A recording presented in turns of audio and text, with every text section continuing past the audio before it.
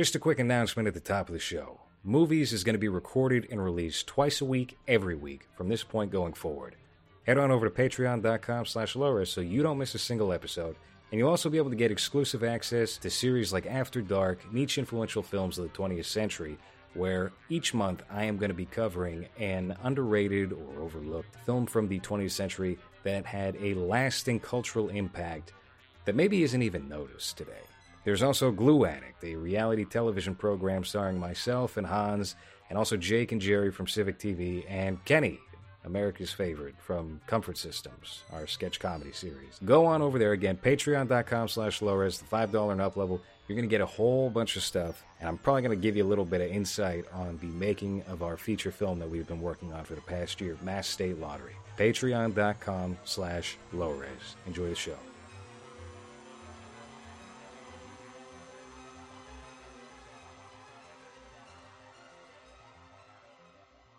This is Movies, a podcast about the act of cinema. With me today is Hans, who, you're rocking the, it's a very, 2003, hip 2003 t-shirt, with the collar you've got there. Does the arms also have a lining? Yep. Okay. Very popular in 2003 to 2006. Kind of the Tim Pool look right now. Yes, yeah. Listen, for the 100th time, I am currently growing my hair for a role that I'm going to play for this man sitting in front of me. Not really. So my hair looks like right now if I had gone through round 2 of chemo. So I cannot leave my house without wearing a hat. And it's been so many times where I'm about to leave the house to go to the store or whatever, and I feel and I'm like, I can't. People would just stare and be like, why is this man still fat? If he's going through chemo, that makes no sense. So I always have to wear a hat, because otherwise, it's horrible. And we have very special guest star here. We have Jacob A. Miller, the cinematologist. Jake, how are you doing tonight? I'm doing great. I'm just so happy to be here. Talk about buying physical media. Yeah. You plebeians don't do. You guys are pirates. Yeah, you guys a lot of are them like are. the guy in Captain Phillips in Good Time. I was, when Jerry fell asleep during the show, and he's like, "Oh, I'm so sorry, guys. Yeah, we'll do it tomorrow." I was thinking about posting, "I'm the captain" now in the group chat, the GIF. This is we're doing this now without Jerry's present. We just went ahead without him. Hey, we could play a game right now. Guess the posters on the wall behind us. I can see The Thing, and I don't know what the one furthest behind you is, Jake. And then Hans, that's I know that one. That one's Black Sabbath's first album, right? Yeah. The tapestry is Black Sabbath. I've got The Thing, and back there is Trick or Treat. Which one? The Gene Simmons Trick or Treat? The Ozzy Osbourne Trick or Treat? I actually have that movie on DVD, but it is not. No, it's the Mike Doherty Trick or Treat. Then I've got Halloween, a small 14 by 18 or whatever, and then the Wolfman right there. But then I've got 6 others over here. And Hans, what is this cat that's behind you? I see a cat. Are you inspired by Jerry? Jerry has a fat cat, like a weird medieval. Did cat you on his draw wall. that, Hans? No. In the fridge behind I can't. you? No, I can't paint at all. My girlfriend painted it. It's Laura's cats that. It's like our cats, kids. If you know, when you have pets and they're your kids. Are you a cat dad? Yeah, I'm a cat dad now. Lores just has good pictures of you. Yes. No, I can't show what's on my wall. They're just objects, just a random. There's just a pen. There's a picture of a piece of paper with nothing on it. Yeah, it's actually. I'm actually at John Podesta's house right now. Just fat toddlers. Yeah, it's fat toddlers getting whipped. You strike me as a guy that has the picture in the room, the big spoon on the wall or on the nightstand. Yeah, you're just we need something on the walls here. Throw up this. Let's have 100 things. I'll show you guys my my apartment at some point. It's very decked out at the moment. I have very inappropriate things that I can't show. That's why there's a blur.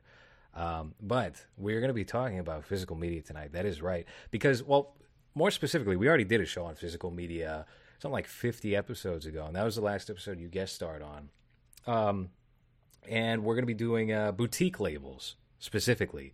Because something that I have noticed is within the past like 3 years especially, there are dozens of boutique labels that have come out that specialize in restorations and equipping niche films with special features that you're not going to find on their standard corporate DVD release. And a lot of movies that don't have good transfers out on DVD and Blu-ray currently that are being put out there by these new labels. And there's a new label I came across very recently. They're brand new. They are doing a 4K restoration of Assault on Precinct 13. Oh, wow. Okay. And it looks pretty good. Because I browse Reddit from time to time, and somebody was posting the process of cleaning up one of the original prints of Assault on Precinct 13, and this is probably going to be their biggest title.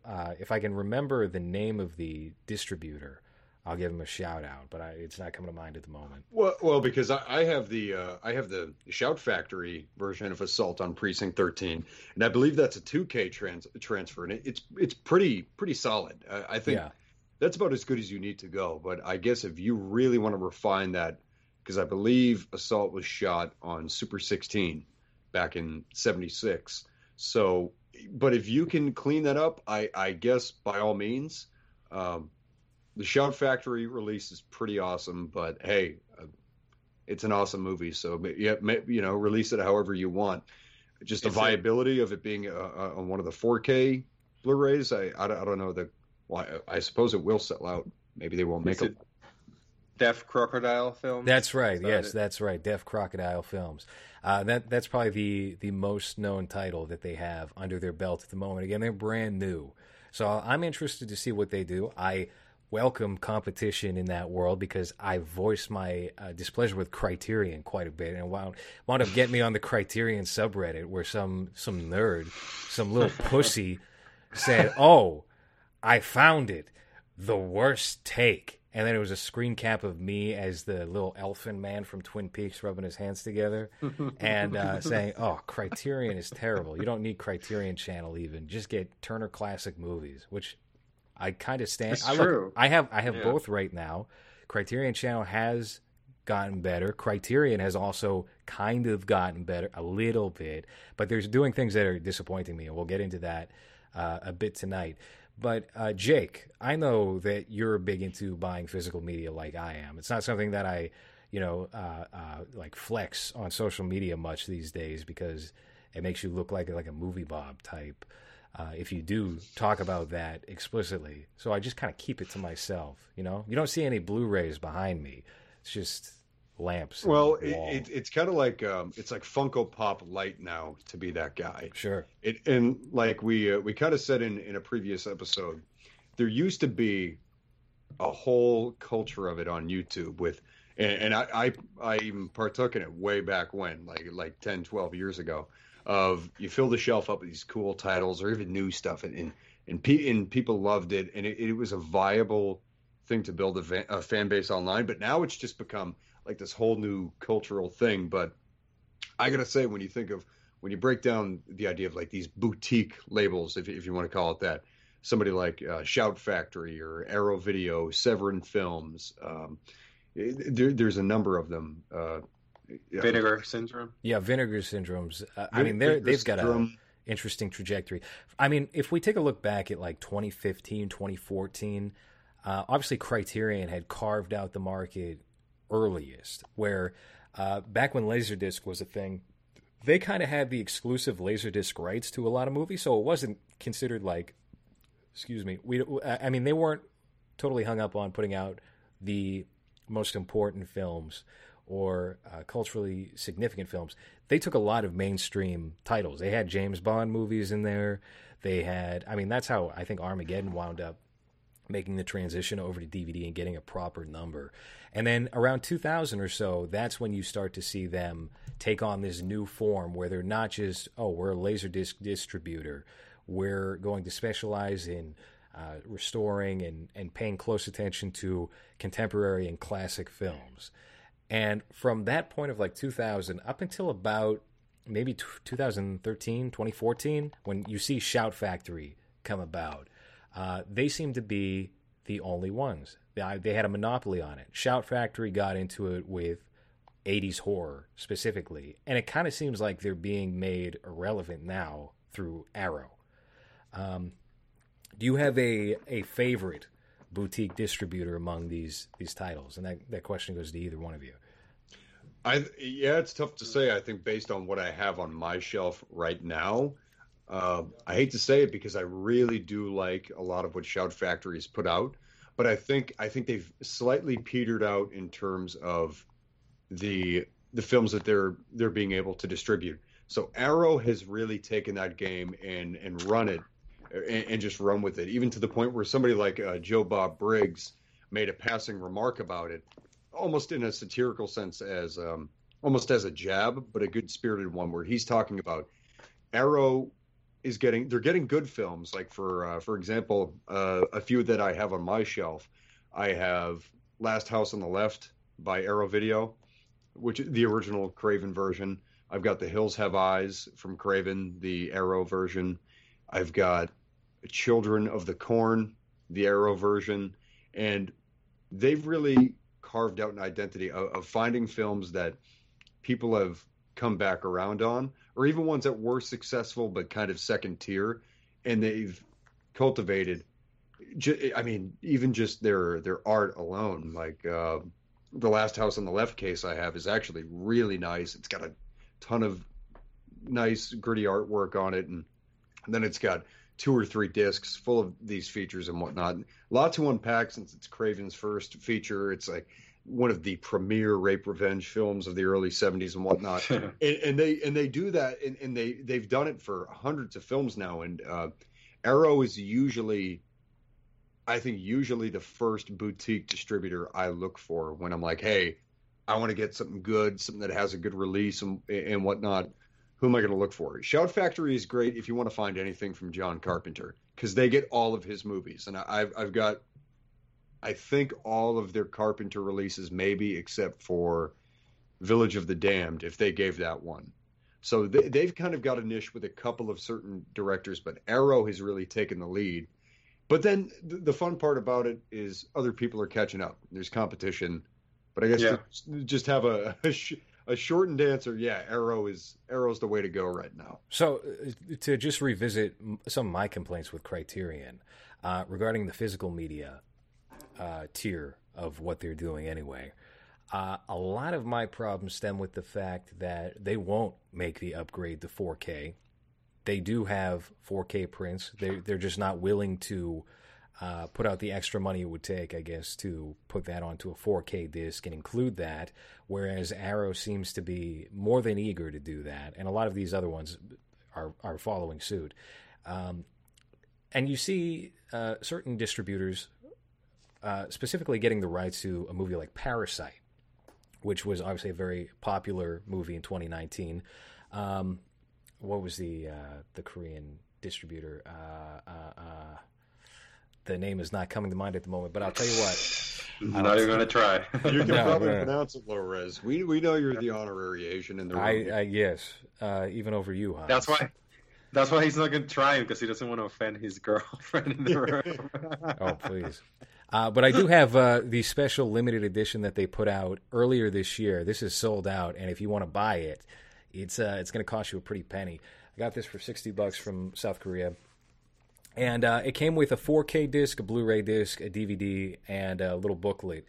And, the print that is on the disc is exceptional. It's very clean. There's good special features on there, and it is region-free. And then you take a look at the Criterion version, right?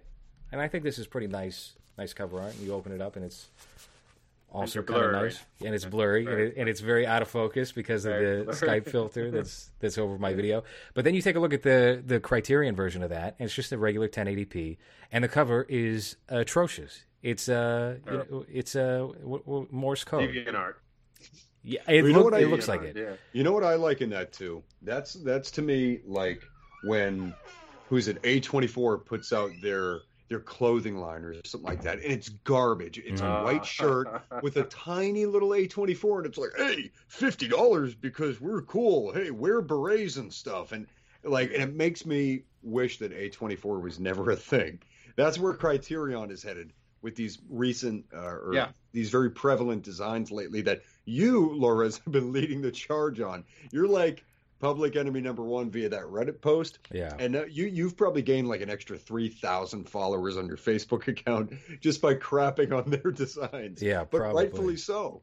Yeah, it just seems lazy to me. Like they do seem more concerned with picking up certain films so they can kind of trot out this idea. Like something that I see a lot on the Criterion channel is they will make a playlist of films, and it will often be a social cause motivation, like bold women filmmakers, and so they'll just acquire the distribution rights to these not good movies, so they can put them on there, and then they'll wind up putting them out on Blu-ray and DVD.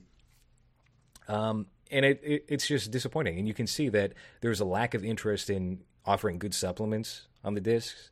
I think if you're lucky, you'll get a commentary from some random film scholar who, take it or leave it. They usually don't know any more or less than what you or I or Hans would know about regarding any given film that might strike our interest. And it's like you've got to pay $30 for this disc. What are you really, paying for here? Yeah. Yeah. How is this different than just a regular $10 DVD that you can get in a year or two? Right. Besides having just the Criterion thing. One of the things that attracted me to, I guess that's for everyone around my age. I don't know if you guys, of course you did. Going to the video store and just being attracted by covers, even if you had no idea what the fuck the movie was about. And a lot of the time, most of the time, it was not a good choice, but sometimes you will find little gems that you're like, okay, this is cool. I found this. One of the things that attracted me to physical media, or attracts me still, which is why I buy vinyl instead of CDs, is the art that they put on the cover. I like vinyl better because it's bigger, so you can see it better, and it's just a bigger thing, and it's not a flimsy CD box, so I prefer that. When it comes to these re-releases of old movies, I like it when you can tell that they hired someone to do art specifically for this, so it looks completely different, but if you know the movie, you know exactly what it is. So it's like an extra layer of artistic flair, I guess, that you add to it. So even if the movie is just a regular movie without anything extra, at least it looks cool, and you have that. Criterion, at least from the most recent ones, it feels like they're trying to just survive by having their little stamp of Criterion. That's it. Yeah. So the effort is not really there. And what other reason other than I have a Criterion version that is more expensive or will be more expensive than buying it for $10? Like I said, it's like it's not even worth it because they don't give you extras, but it also looks boring or even worse sometimes than the real cover. Certainly, that C for the Criterion has become fashion. People will get into movies strictly because it may be in the Criterion collection. It started with one of my favorites with House, with that orange shirt with the cat's face. And, now it's kind of the same thing as A24, where, you can buy a Janus Films bag or hat or whatever for $60, and it's just like the most plain design. Also, for anyone who is interested, that South Korean distributor is Plain Archive, and they put out some really good, versions of films. Not always the best movies. There's like Foxcatcher in there, but they put it in like a gym shoebox, or I don't know. If you're into Foxcatcher, that might be worth a buy. But just to go back to Criterion, they do have some interesting titles coming out because they seem to be venturing out. But something that does bother me is, and I understand why they took this deal, is their agreement to put out films that go direct to streaming that are like Oscar prestige, like Sound of Metal, for example, or One Night in Miami, movies that literally exists just so Amazon can say, well, we were nominated for 30 Oscars this year. We got a good Best Supporting Oscar under our belt. Our movie is nominated for Best Picture. Same with Netflix. Sometimes that works out. I do have The Irishman here with some glare and some blur. And I have not checked that out. I do have like good illustrations of all the boutique labels here. We've got Mishima, No, sorry, that is not Mishima. That's Patriotism by Yukio Mishima. That's a good little cheap DVD you can buy for $13. It's a short film. It comes with a short story. I do recommend that. That's from the early days of Criterion. They wouldn't dare put out anything of Mishima's now. Anyhow. So, yeah, Sound of Metal. Have you guys even seen any of these Amazon Prime movies? No, not exclusive, no. I've seen Bad Ben 1 to 5. Yeah. Is that an Amazon original? On release. To be fair, let's go on a slight tangent. We won't stray too much. I'll give that guy credit. He makes his poster art in Microsoft Paint, but at least it's symbolic of the movie you're going to see. You're not getting that on a lot of, let's say, prestige movies or movies that are supposed to be good or subversive or something like that. Everybody says the same thing. And it's true. Every poster you're getting today, every factory-made DVD, Blu-ray, 4K DVD cover, it's like head casserole. It's just a bunch of heads floating in midair, brushed on with Photoshop to kind of fade the separation from the background. Like, that's all it is. There's no design anymore. Lores, you've been probably the biggest proponent of like comparing American home video releases to, say, Japanese or Korean releases and showing the absolute disparity between the two design schemes. And the question is just, who the hell is paying these people? And I understand you have to mass produce a product and then peddle out 2 million copies of Avengers, Age of Ultron, or whatever, Endgame. But like Hans kind of alluded to, or he really plainly alluded to, is that people don't give a damn when they see a movie that just looks run of the mill, like there's no extra artistic value to it.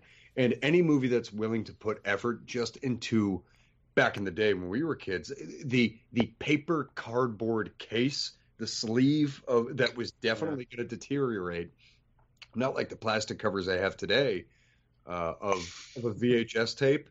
If they were going to put the time and money and effort into that, then it means they at least care enough about the movie that they do want you to see it, and the effort there shows it. Now today, it's just kind of like, who are those covers made for? Who are those piss poor covers made for? Well, for the distributor, just so they can see the star's face and go, oh, that'll make money. If you want to see a really terrible poster right now, check out Crisis 2021. I think the filmmaker's name is Nicholas Jarecki, and it stars Armie Hammer, Gary Oldman, and somebody else. Is it Andrew Jarecki, the guy who did like the Jinx? No. It might be his brother. I think it's his brother. Yeah. Crisis, and who's the last one? Evangeline Lilly from Lost, and this is the laziest cover I've ever seen. It would take me probably a good minute to make this in Photoshop. Yeah. 3 floating heads. The floating head is actually a relic of like 2002. Oh God, they don't do the floating head as often anymore. This is kind of rare. I encourage you all to take a look at this terrible poster for this movie Crisis. But dude, that's everyone now. That's the thing. You get very few exceptions to the rule, and that's, to go back to the real kind of meat and potatoes of this. That's why people like us and people that are real cinephiles or consumers of this kind of material, I think, are really gravitating toward the Severin Films and the Shout Factories and the I think like Video Vortex. I think that's one of them. And then the Arrow Videos, of course. That's why people like us, and I think maybe a growing base of people, are starting to flood back to these boutique distributors. I mean, for one, I think it's just a great entrepreneurial thing that has come out of, I think, a really difficult time with how corporatized everything is. I think it's kind of impressive we're in this situation. But that effort on the cover art is usually matched by the bonus material. I mean, I know I have I think I have 3 copies of Halloween 3, but all in like different formats. So I have the regular DVD that was probably released back in about 98. I've got I think a basic Blu-ray copy of it, probably from 08, 09. But then I have the Shout Factory Steelbook release from just a couple of years ago.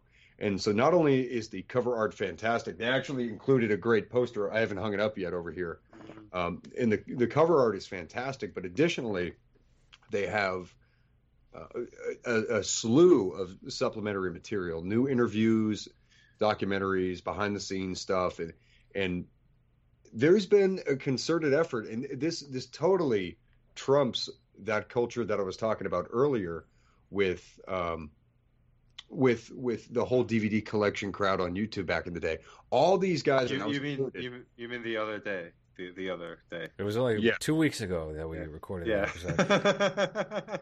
Yeah. I think one of the main things that is driving people to go toward these niche distributors that put so much time and effort into making a pre-existing product feel fresh again has to do with the fact that movies aren't really an experience anymore, especially now with everything going to streaming. And this is kind of like the closest thing to that. Back in 1982 or something, there would be a movie out, and then, there would be a wait period before you could even get a hold of a $70 videotape of that so you could rewatch it. You might go with the novelization, which was a paperback for $7.99, or you might pick up the vinyl album soundtrack if you really enjoyed it. And then, you would just hope that you would hear some kind of advert on the radio. There was a lot of, texture to being a film nerd back then that is made accessible today. And I think, what they wind up doing is adding that extra oomph to films, which otherwise would just be like a quick rewatch on whatever platform you might, peruse or, and also the fact that, we no longer have theaters as readily available as before. I think that plays into it as well, and also why we have more of these coming out the woodwork, especially over the past year and a half, 2 years, ramping out their releases. I think it's also a missed opportunity that I'm glad that there's more companies doing special editions like this, because when I was a young lad, I remember there's one version of Evil Dead 2 that I always wanted, and it was the version that came with the Book of the Dead. I don't know how shitty it was. I just remember that the big box had the physical, Yeah. And I always wanted, it was like $60 at the time, and I was like, fuck, I really want that, but I already have 2 different versions. I'm not going to get it. Never got it. Now, if you look for it, it's like $300. It's fucking ridiculous, the price of it. But now we have an advantage even with like 3D printers and how, producing shirts, or I was looking at the Foxcatcher thing that you said, and it came with a couple of fake medals and a couple of extra things that are more that make the movie a little bit more, like you said, like an experience. That Evil Dead one, I also remember a box set of the Misfits that I'm glad I never bought, because it was just CDs that was in the shape of a casket. It was a giant casket. I feel that. I don't know if you remember. I remember seeing. Yeah, you see that all the time at like Newbury Comics or Hot Topic type place. Yeah. I always wanted that. I'm glad I didn't, because the CDs and that shit is dead now. But I kind of want that to come back, and that's one thing that these distributors do, not just with the art, but they also release special editions where, you end up paying $60 for it, but you get, like Jake, like an extra poster, or you get a little figure, or you get a book with interview or extra shit that makes it more of an experience than just the movie that you saw 20, 30 years ago. And it adds a lot to it. I just wish that there were more of them doing that, just because of that now we have access to all of these things that the manufacturing of it was more difficult back in the day. If you look at for example, an action figure now, it's a lot more detailed than anything you can grab in the 90s or 80s, where it's just one shape, every single one of them. So I guess I'm excited with the fact that there's a lot new of action figures. There's more detailed action figures you can buy and play with. There's more Funko Pops. I'm excited there's more of them coming out, because there's a lot of movies where you can revisit and do this treatment of it that will make them interesting. And instead of just, having 3 different versions just of the same thing, just because you want a behind-the-scenes interview or something like that, which is what back in the day they would do. It just re-release the same movie with an extra feature thing, or not even change the cover sometimes. Well, I think what we're kind of realizing here is part of what makes a movie isn't just the film itself, it's also the context that it arrives in, right? So in my head, like, I think back to, say, The Dark Knight, and a lot of my feelings about The Dark Knight, or when I like think about that movie, are specific to the time in which that film came out and all the media hype that was around it, and you couldn't go to the mall without seeing a ton of like Joker memorabilia and shirts and bobbleheads and with this and that. So and that kind of like adds an extra flair to that. I think the context is very important. Something that I did want to talk about, because Jake, you were talking about the effort that goes into the poster art, and also why I think Japan specifically has far superior poster art to maybe any other country, maybe at least Western countries. There's absolutely more effort put into that in the design scheme and the composition of how these things look, is because they have not gone all in on technological convenience like we have. So record stores are still very popular there. People do buy physical media.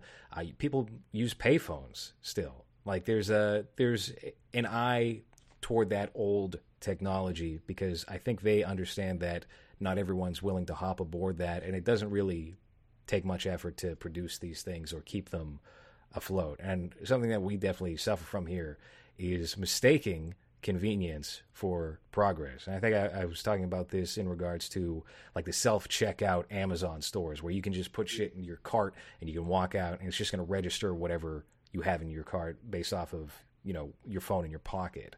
Right. Where it eliminates like jobs for people. It eliminates purpose from people's lives.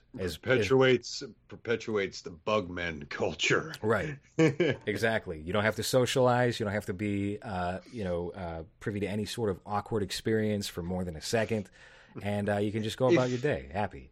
And if you want to apply that concept to movies now, that could just be the conveyor belt that Netflix has become. That's exactly what it is. Where, yeah, I'm going to sit and watch 10 hours of these series, but is it good? Or am I just watching it because it's there and it's available and I have nothing to do? So at the end, and you can look at the whole slate of Netflix original productions, and you can probably handpick maybe a couple that are original or that look different, but it just seems like, yeah, it's just a rethread of the same thing, same actors, same look, same cinematography, and you're just consume it because you're sitting in front of it. Also, from a business, let me just say real quick, from a business vantage point, it does make more sense for them to make 10 times as many features or series than to build all this hype around 1 or 10 movies that they might have come out in a year, where if that doesn't connect, then you just wasted all this money surrounding this. Like the fan service, that would be paid attention to for that movie is going to be rendered meaningless, because it's not going to make its money back. Even though they have infinite money, they can do whatever they want forever. Well, no, I was going to say, Hans, you bring up a decent kind of tangent that you can go on when it comes to Netflix. I don't have my own personal account. I fiend off of my 3 friends in life that I have, and I just use their accounts. But there's something to be said here, because use the video store comparison as a counterpart. How many times have you found yourself on any of these services, really, but especially Netflix? I mean, James Rolfe, who we talked about in a previous episode, made a parody of how people try to watch movies on Netflix. You find yourself scrolling down their list for about 45 minutes until you finally find something that you want. But why is that? Because they don't make anything look interesting.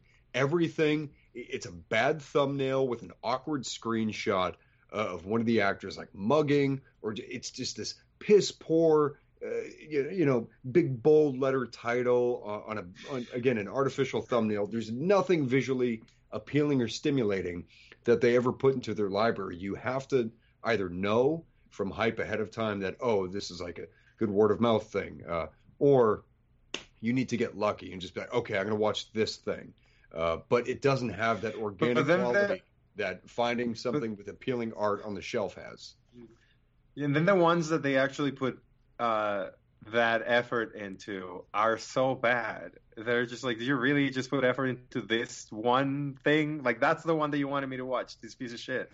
You know? Yeah, but I would at least give him credit for that, because that at least requires some effort. And to kind of talk about the video store gyms of the days of old, like, yeah, a lot of those bad movies had good cover art, but at least they gave a damn enough to have that good cover art.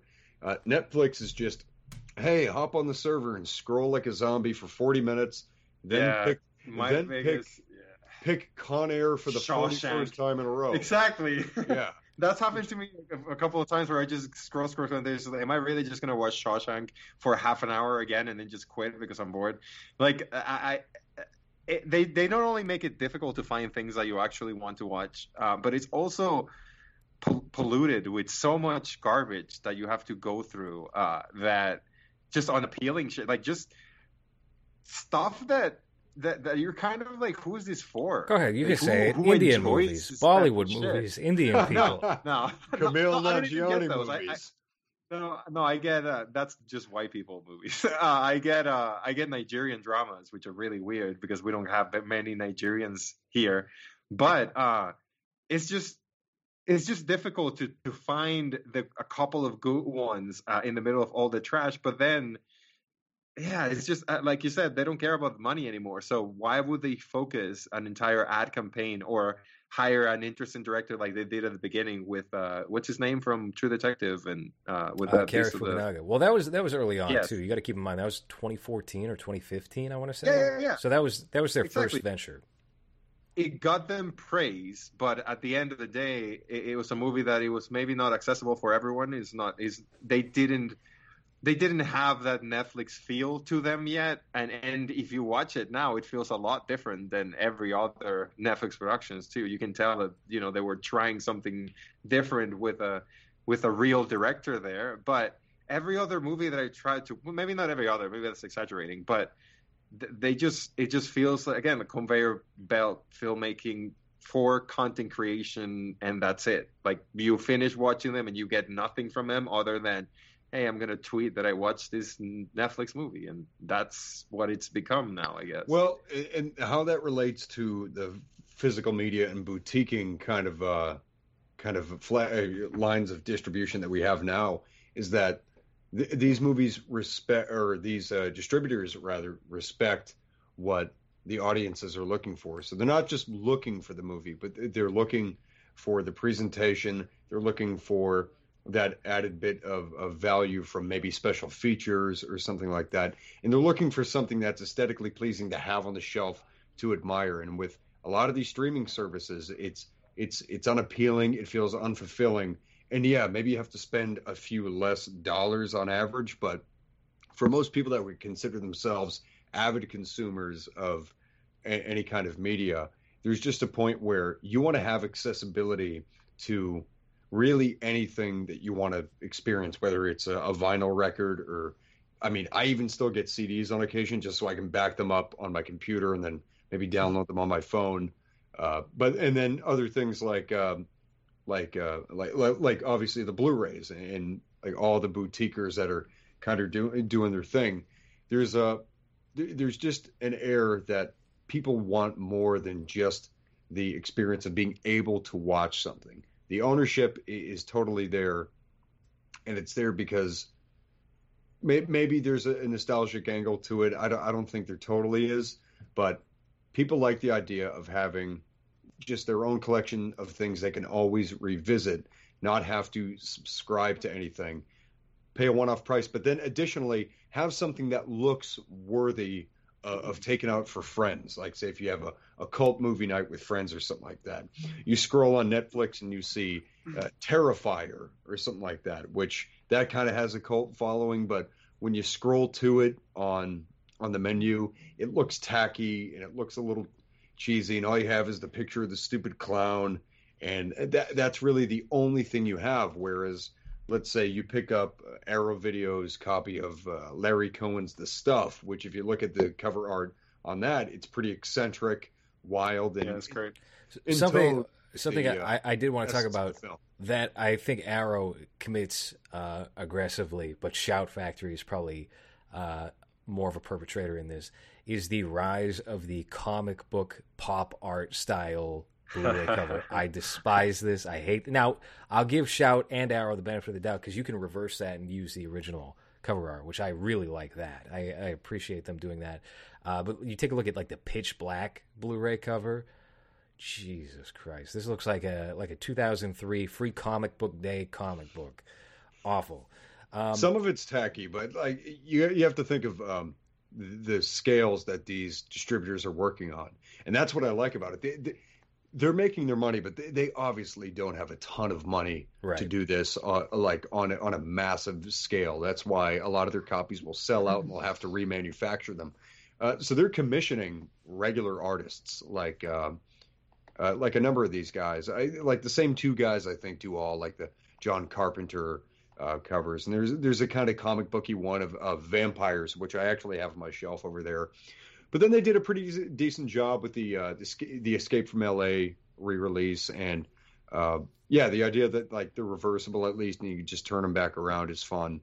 But I at least admire that because it still demands some kind of effort. Now the results can be touch and go, varied, yes. But am I going to take that visual aesthetic over Floating Head for the 678,000th time? And great! I get to see Brian Dennehy's Floating Head on a new Rambo cover. Ooh, it's a very nice, very direct to DVD or direct to video feel to them. Really, what they love doing with Blu-ray covers is they'll take not even like a fully high res image of one of the actors and then put like an overlay on top of that, like a gritty stone or dirt overlay, and then a black and white thing or a sepia tone. They love doing that. Also, Shout Factory is completely guilty in deceiving me, and I would have fell for this at the video store too. Have you guys seen the movie Without Warning? No, I haven't seen that one. Based off the cover art, it looks really cool. It looks like a cool alien film, and it stars Jack Palance and Martin Landau, and this is from 1980. And I saw that, and I saw the two actors, like, what? I haven't heard of this? Shout Factory just put it out? Let me take a look. Atrocious. I couldn't believe it's literally a guy in an alien Halloween mask, and you can see like the mask. It looks, you know how Tusk, like Justin Long's face falls into the costume, and you can see it almost suctioning. It's much worse than that. It's literally like a Halloween store mask. Terrible. But one company I do want to get into that I think is starting to carve out an identity that began as like a softcore porn distributor. They would take things like Debbie Does Dallas or Abel Ferrara's first movie, The 9 Lives of a Wet Pussy, is Vinegar Syndrome.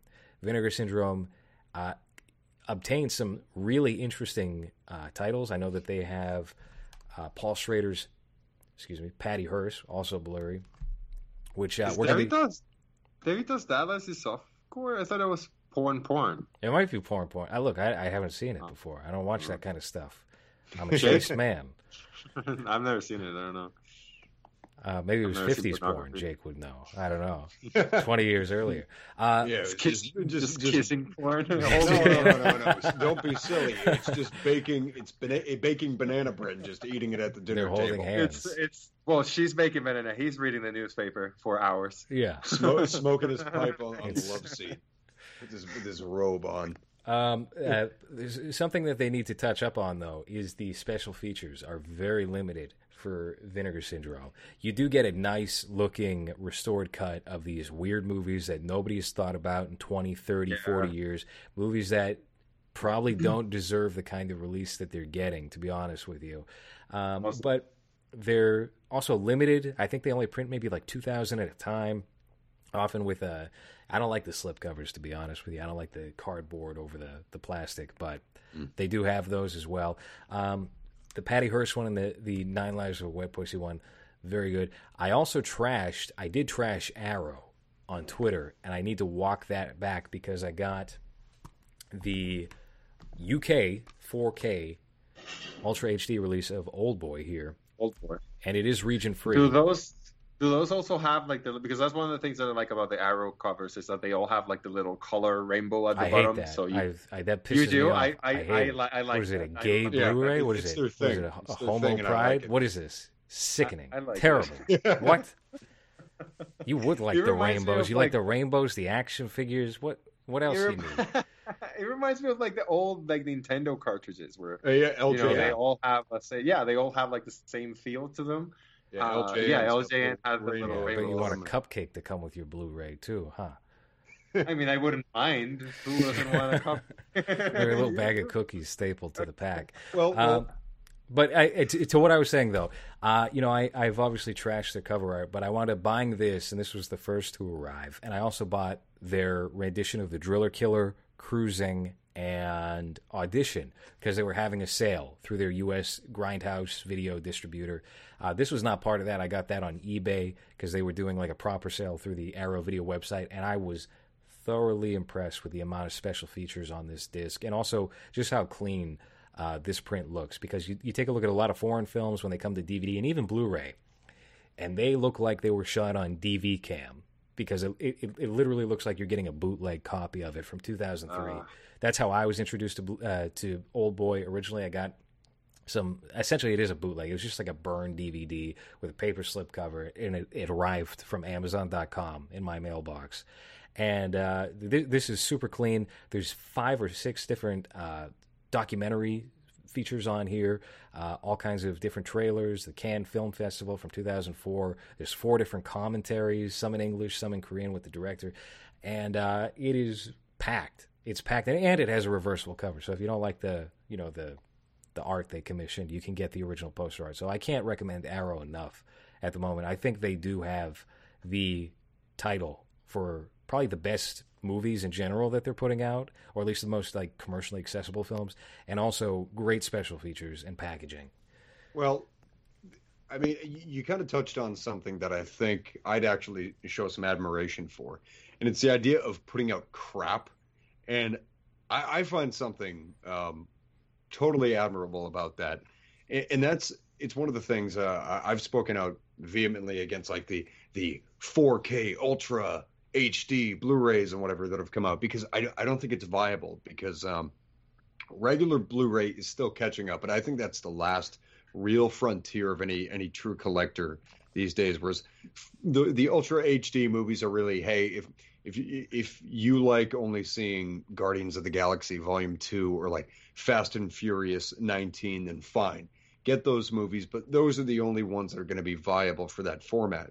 But Blu-ray, and specifically like these boutique kind of distribution lines, are making a very impressive and concerted effort to dig up films that most of the time are thought of as trash or garbage. But then you have people like us who just kind of come around after so many years and find these movies and like, hey, it's a great relic of its time. Like, for example, I believe it was Arrow that actually had a release of Dolomite from 1975 with Rudy Ray Moore, the original film. And it's stuff like that, which, like, if you've seen the Eddie Murphy film, you kind of get the significance of the movie. It's a schlocky, bad, exploitative, blaxploitation film from the 70s that was just massive just because of what it was. But it's like it's a bad movie, but a good bad one. And the thing is, there wasn't a lot of great distribution for those movies, even when DVD was on the scene, and really was kind of like format free, whereas Blu-ray is owned by Sony. They have the patent to the technology. Right. But still, Blu-ray, I think, has opened up, and again, specifically these smaller distributors have opened up a marketplace that is bringing films or these obscure films that are still a lot of fun and very, I think, like culturally significant when you put them in a time capsule, bringing them back in a fun and interesting and like visually aesthetically appealing way via the cover art, and then all the features. Like they're putting a lot of work into all this stuff, as we've kind of agreed on throughout the show, but I think in a different way than maybe what we were used to growing up with, because even by the time we were all teenagers and whatnot, it was really assembly line. You got those anomalies, like Hans mentioned, the Evil Dead special release, which I remember with the Book of the Dead and everything. They had like leathery outside and whatnot. But it was like rubber too. It was Yeah, shitty. it was like a I just remember- Halloween mask texture. It was I just remember latexy. just being like, "Oh, I want that shit!" Like I just wanted it. I had Those never, always make I me still- angry though, because you can't put them on your shelf with all the other ones. 'Cause Yeah, it sticks out. yeah. That was, you know, Yeah, when no, they did and the then- when you would buy like the Simpsons season 1, and you would get like the first Yeah. 5 or 6 seasons. I'm like, Face. yeah, this looks great, and then all of a sudden it was a Homer head, and it made me violently angry. pulling out from the So that's where this kind of recent or quasi-recent trend of this new distribution lines have, I think, also opened audiences up to a lot of cool and sometimes like quirky films. Like one I would really want to get, and I want to see who distributed it, is The Car from 1977 with James Brolin. Classic cult film. I would guess Shout Factory has it, and I'm pretty sure they do. And audiences weren't really getting those kinds of things. Like if you or I went to Newbury Comics even 12, 15 years ago, they still just had the mainline stuff. A few cool little collector's pieces here, but it was generally like horror box sets, like the Nightmare on Elm Street box set I remember I always used to see at the old Newbury Comics or something like that. But never anything like, again, like The Car with James Brolin, which is just a very silly but very fun cult film. So this whole kind of movement of new distribution, I think, has also been especially fun for people like us who have seen, I've seen The Godfather, I've seen Goodfellas, I've seen, Forrest Gump, but stuff that we're leaning toward more, whether it's films like The Audition, which is mainstream in a sense, but not really, since it's a film from Asia, or even things like the original Ring or Grudge films, like which is stuff that you gravitate toward, and then I gravitate toward this like schlocky old Americana stuff like The Car. Now there's a surefire platform for these films to get brand new distribution and have pretty pristine quality and a lot of interesting features, and then the cover art. And that's what's been really fun about me getting into this whole scene. Yeah, and it's kind of, I think, amusing that you have a lot of these movies that would be dismissed as maybe redundant or bad or just irrelevant to the conversation being had around movies, getting this certain kind of special treatment. And then you take a look at some of the biggest mainstream movies, and the companies that put these discs out could give a shit what's on there. You're lucky if you get special features nowadays on like a Blu-ray, on a real Blu-ray. I know the Joker Blu-ray came with like some documentaries that they put on YouTube the same day. So, I mean, you can't go a better route, in my opinion, than checking out any of these boutique distributors. And they might have a mixed bag in regards to films, but I think it's allowed people to discover a lot of forgotten movies that would have just been washed away to time, also. Especially, like, again, through Vinegar Syndrome, where you're really touching the bottom of the barrel with a lot of that. Some of it's just straight up porn. It's an interesting label, and they're doing their own thing, and I think that's healthy and great for the life of cinema. You need to have that G.G. Allen wing of the distributors too, so that even Italian exploitation movies from the 70s, someone needs to watch them. They're made for a reason. And smear shit on their discs.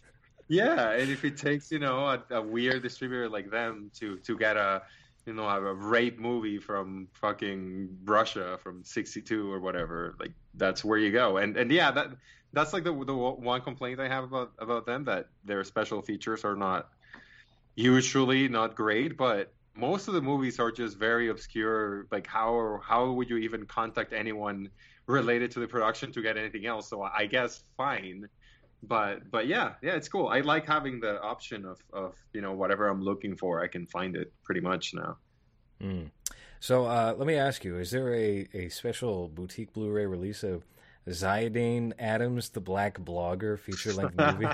What is this? Oh boy, that you just sent to our group chat? Who is that? Is that Cookie from Ned's Declassified? I found it on my the distributor's website that I go to where I get my movies, and I thought it would be fun to share. What distributor is that? Just is that 123movies.eu? What? I said you guys are a bunch of pirates. Listen, I make $4 an hour. I make $4 an hour. You want me to spend $40 on a movie that? Come on, where's your morality, Hans? If you're lucky, maybe you can afford one by the end of the year. Yeah. You could see one movie. Yeah. No, you want to know? You want to know like a fun anecdote that like I don't do piracy just because I like to have stuff on my shelf, but nothing motivates me to do piracy more than some studio exec clown saying, "Don't do piracy." I was at this small film festival about 5-6 years ago, and one of the producers of the '95 Mortal Kombat movie was on the panel, and their big plug that pretty much got them to do the panel that they went there for was this kind of anti-piracy campaign that they were doing. And this lady, I won't say the producer's name, but she was like, she just like kind of put her foot down toward the end of the panel. Was like, listen, if you pirate these movies, you're stealing from us. So don't pirate because that makes you a criminal. And just buy it from the and like some dude out in the crowd. I can't even lie. What'd he say? Oh man. Oh. She was like, so next time you're gonna buy Mortal Kombat on DVD, just think, which store am I gonna go to? And this guy in the back is just like, Pirate Bay. And she completely was deflated after that. And I was like, yeah, I don't like hearing. So you guys remember? Go on. Oh, I was just gonna say, I don't like hearing. It's like a bad Dare ad. I don't like to, and I don't pirate. But if you want to make me pirate, tell me not to pirate, because then I will. Well, that was like a stand-up bit for a couple of years, wasn't it? From like hacky comedians of just like that commercial before the movies that's like, you wouldn't download a car, and it's like, yeah, I would. Like I absolutely. We're not that far away from that nowadays. You can download a gun. Yeah.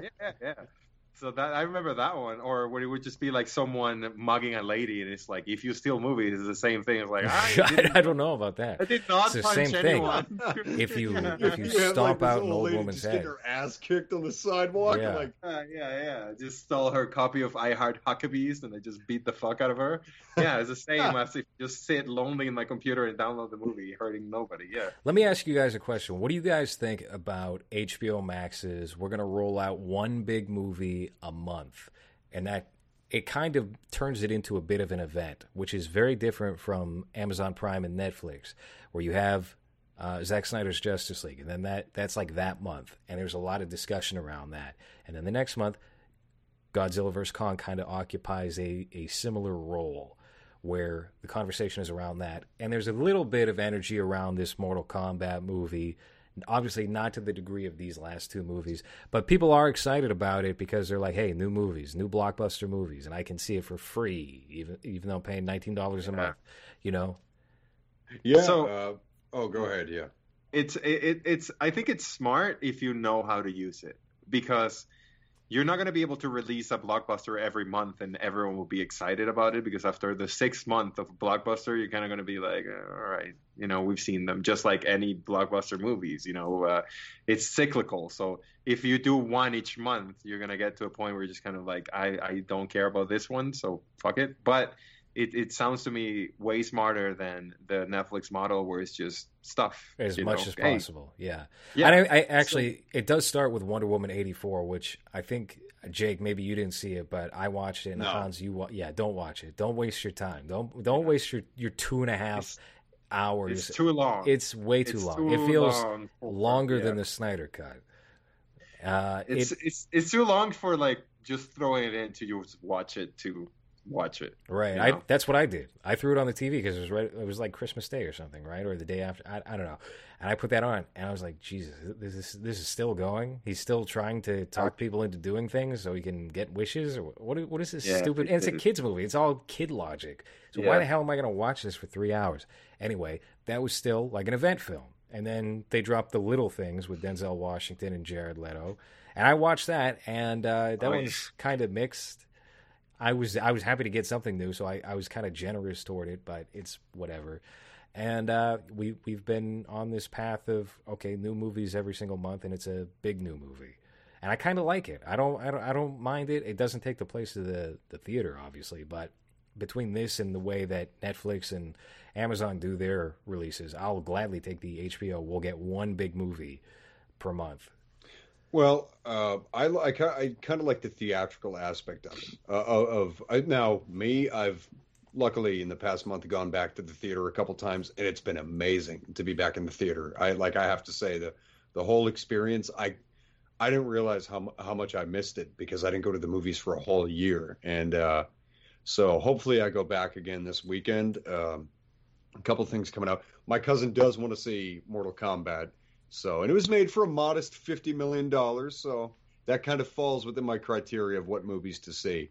But there is a funny point I want to make, and I want to be petty and throw shade at somebody, while at the same time kind of getting back into our discussion on physical media.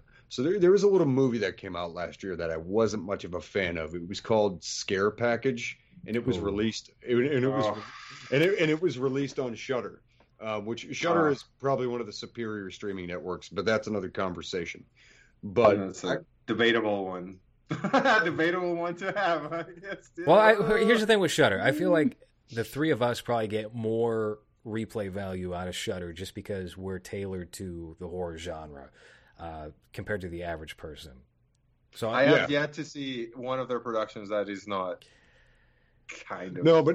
But they have a great library of a ton of like obscure stuff and like foreign stuff. So that's why I think they're awesome. They also just added Joe Bob without the movies recently, which is great for me because that's usually my favorite part. I 9 out of 10 times the movies, especially if they get into trauma, I'm like, God.